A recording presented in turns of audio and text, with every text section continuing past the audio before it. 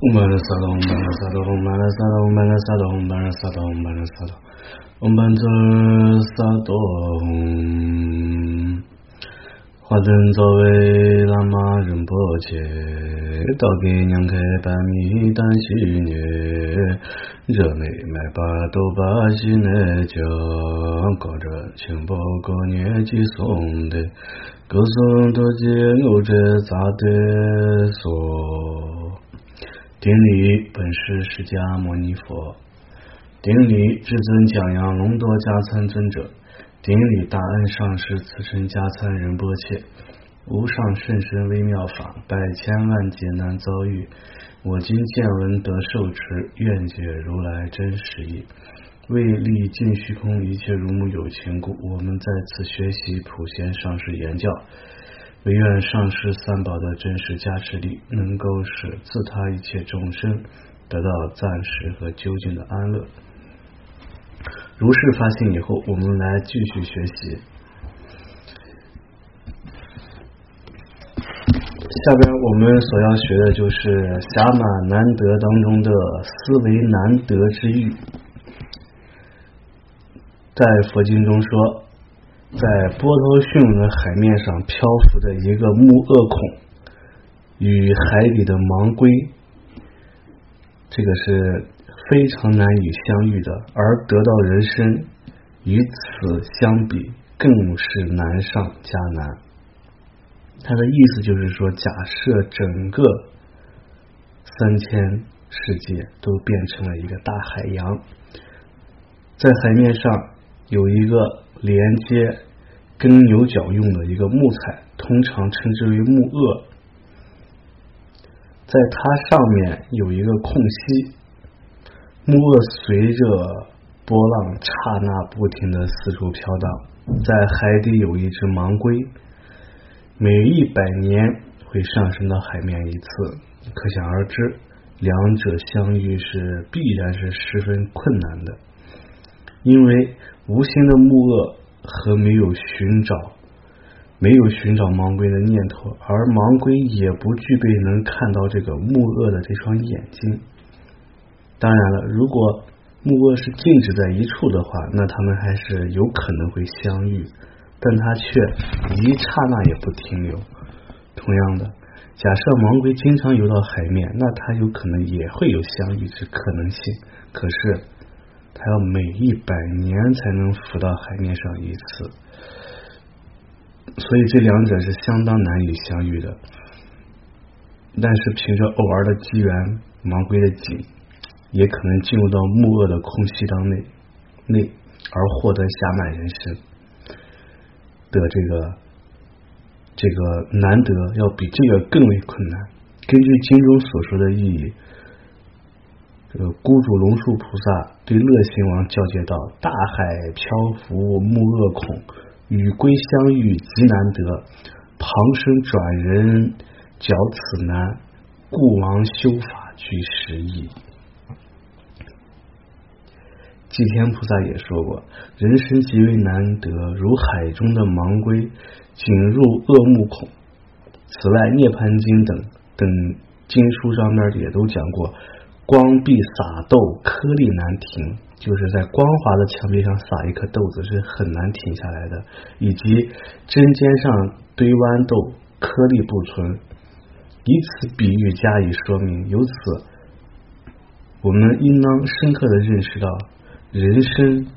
实在是得之不易。到底人生有多难得？如果佛菩萨用现在的这些数量的方式来给我们推算的话，那真的是我们是没有办法去把这个数字搞清楚的。但是在这种古时大德还有佛菩萨的教诫当中，用了这种比喻的方式，会让我们知道，因为我们对于比喻更加的能够清晰。通过这些比喻，要明白从恶趣中获得人身特别不容易。有些教言书中对这个比喻做了进一步的引申，盲龟就指的就是我们这些众生，100年投胎出来一次，只偶尔你才能获得一个善趣的人身，多数时间都在大海底，这指的就是我们长期都待在三恶趣当中。即便有人得到了天人、阿修罗等善趣的身体，也根本遇不到真正的这个佛法和善知识。所以大家在观修的时候，一定要细心的琢磨，你什么时候感受到人生难得，那你什么时候后面的修法磕头啊、供曼扎呀才会变得轻而易举。因为你相续当中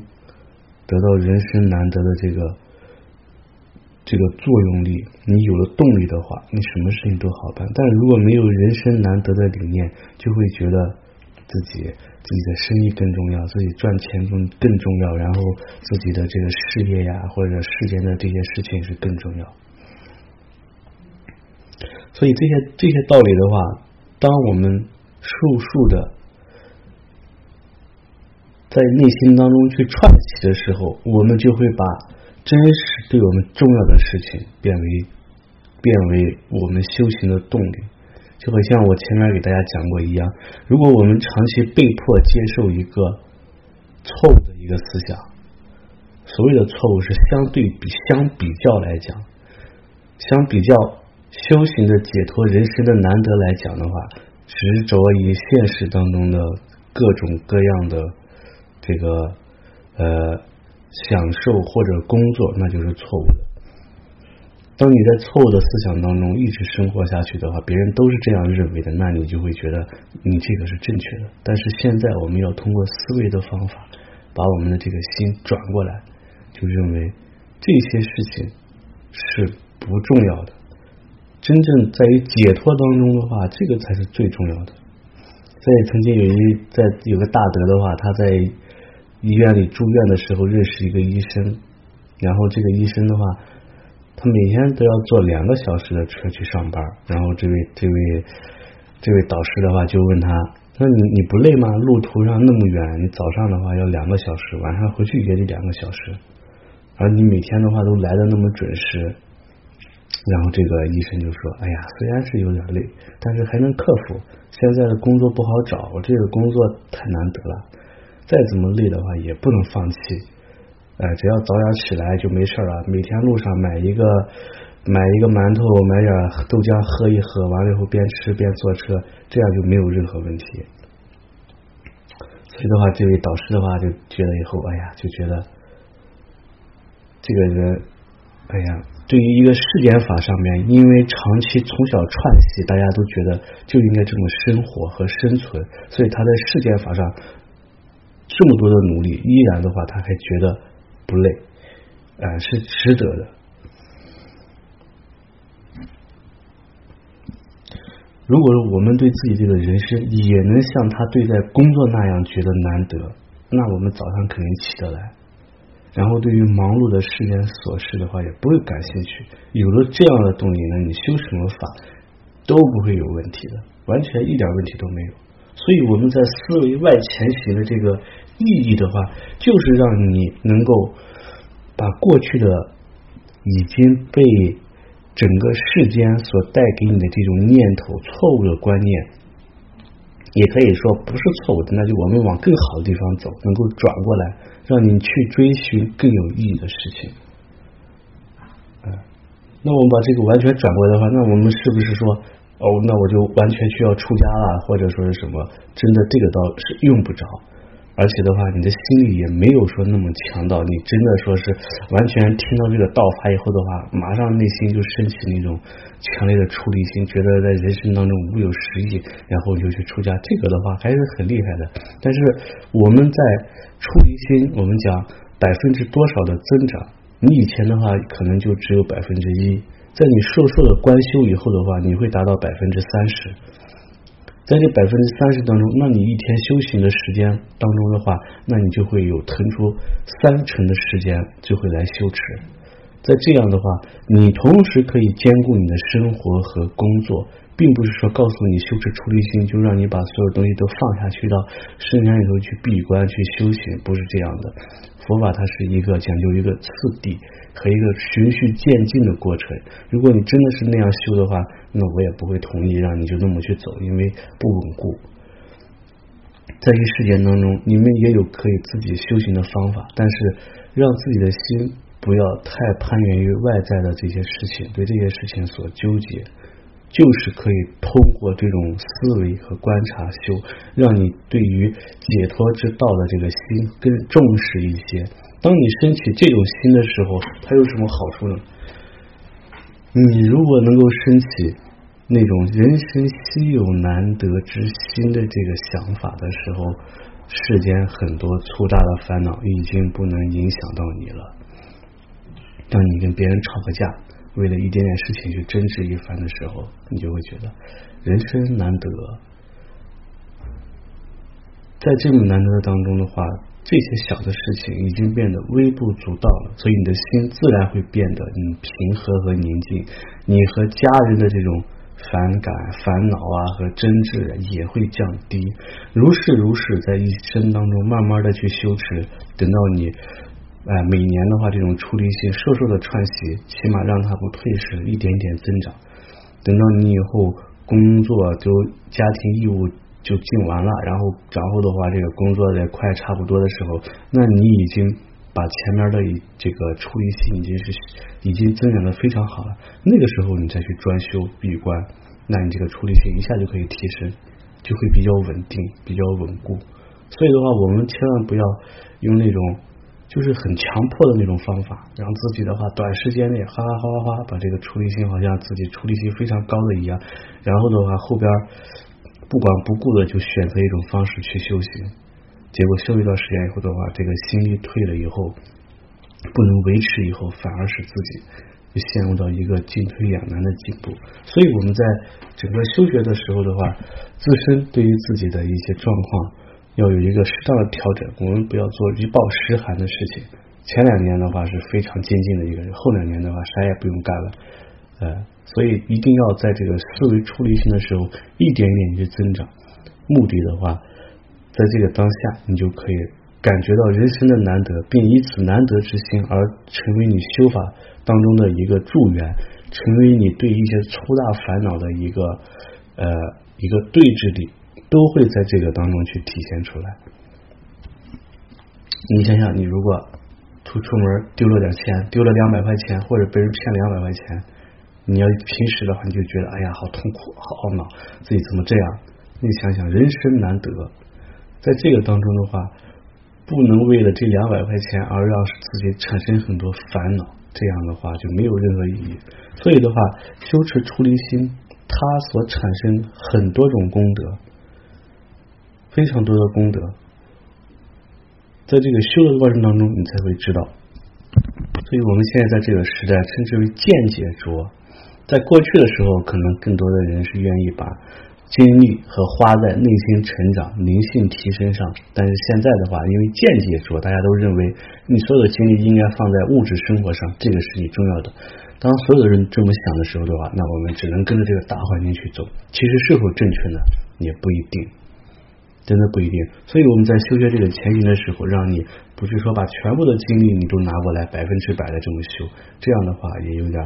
是理想状态。我们按一个大家都能达到的一个标准，在你如是思维的时候的话，你对于佛法你会有逐步的一个增上和一个增长，你的烦恼也不会那么多，你也不会为很多的家庭事情所烦恼。所以很多的一些人他就跑来就问我，哎呦今天这个家里头这个先生又对他不好啦，然后的话他这个妻子又对他不好了，都在说这些事情。其实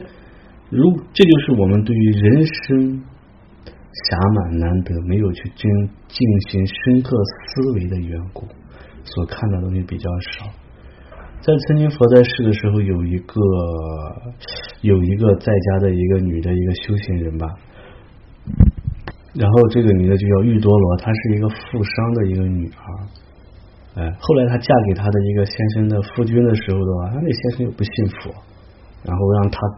自己也没有办法去信佛，最后她就很痛苦很苦恼。最后的话，她给她父亲说了这件事的时候，她父亲的话就给她给了一大笔钱，然后让她拿这个钱去找城里头一个交际花，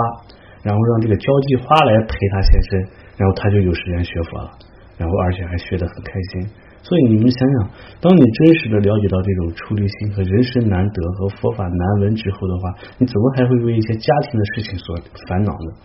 所以的话，我们在觉得在修行人生难得这种状态下的时候，你所得到的这种利益并不单单只是说你在法上的精进，而是你对世间很多过去不能放下的事物会放下。因为我们现在所有的这种见解都建立在对比之上。当你没有一个，当你对于佛法的这种解脱的这种利益看得比家庭还要去重的时候的话，你绝对不会为家庭当中所产生的琐碎的事情，或者你这先生又跑出去在哪里又跟其他人什么好了呀，你就不会有这些想法。你就想，哎呦正好呀，他不来管我了，他不来管我的时候，我正好可以好好修了呀。你像那个刚才我说那个玉多罗一样，他这个你最好不要来打扰我，然后的话让我可以去修行，我宁愿我拿钱去让你去找外头的人去陪你都可以，然后他自己就没有这些烦恼了。所以我们经常会有各种各样的一些烦恼，也就是现在众生的话叫什么劫着、见着，对，见着和烦恼着，为一些本来不应该烦恼的事情而烦恼，在生死事上是我们烦恼的，结果我们反而不生烦恼，想不起来。即使看到旁边一个人怎么死了也是这样，看到自己一个亲人死了也是这样，也没什么感觉，反而是对自己身边的一些很重要的，觉得家人啊对你好不好了呀，这呀那呀，对这些事情烦恼。然后见解的话也会着，不知道哪个是真正我们需要的东西。所以我们在听到这个盲龟遇到木鳄的这个比喻的时候，然后的话真的是你们可以去想一想，一定要身临其境。如果哪里有海，你就去站在海边想一想，自己是一只乌龟盲龟，海上面还有个木鳄，你能不能在这个当中去看到？所以有时候我们往往要去身临其境去感受一些东西的时候，你的心才会提起这种劲。所以现在的很多修行人的话，因为没有去思维，只是把这个比喻当成一个神话，好像跟自己没关。其实对我们来讲的话，这个是最有关系的。每个人都应该有这样一种感觉。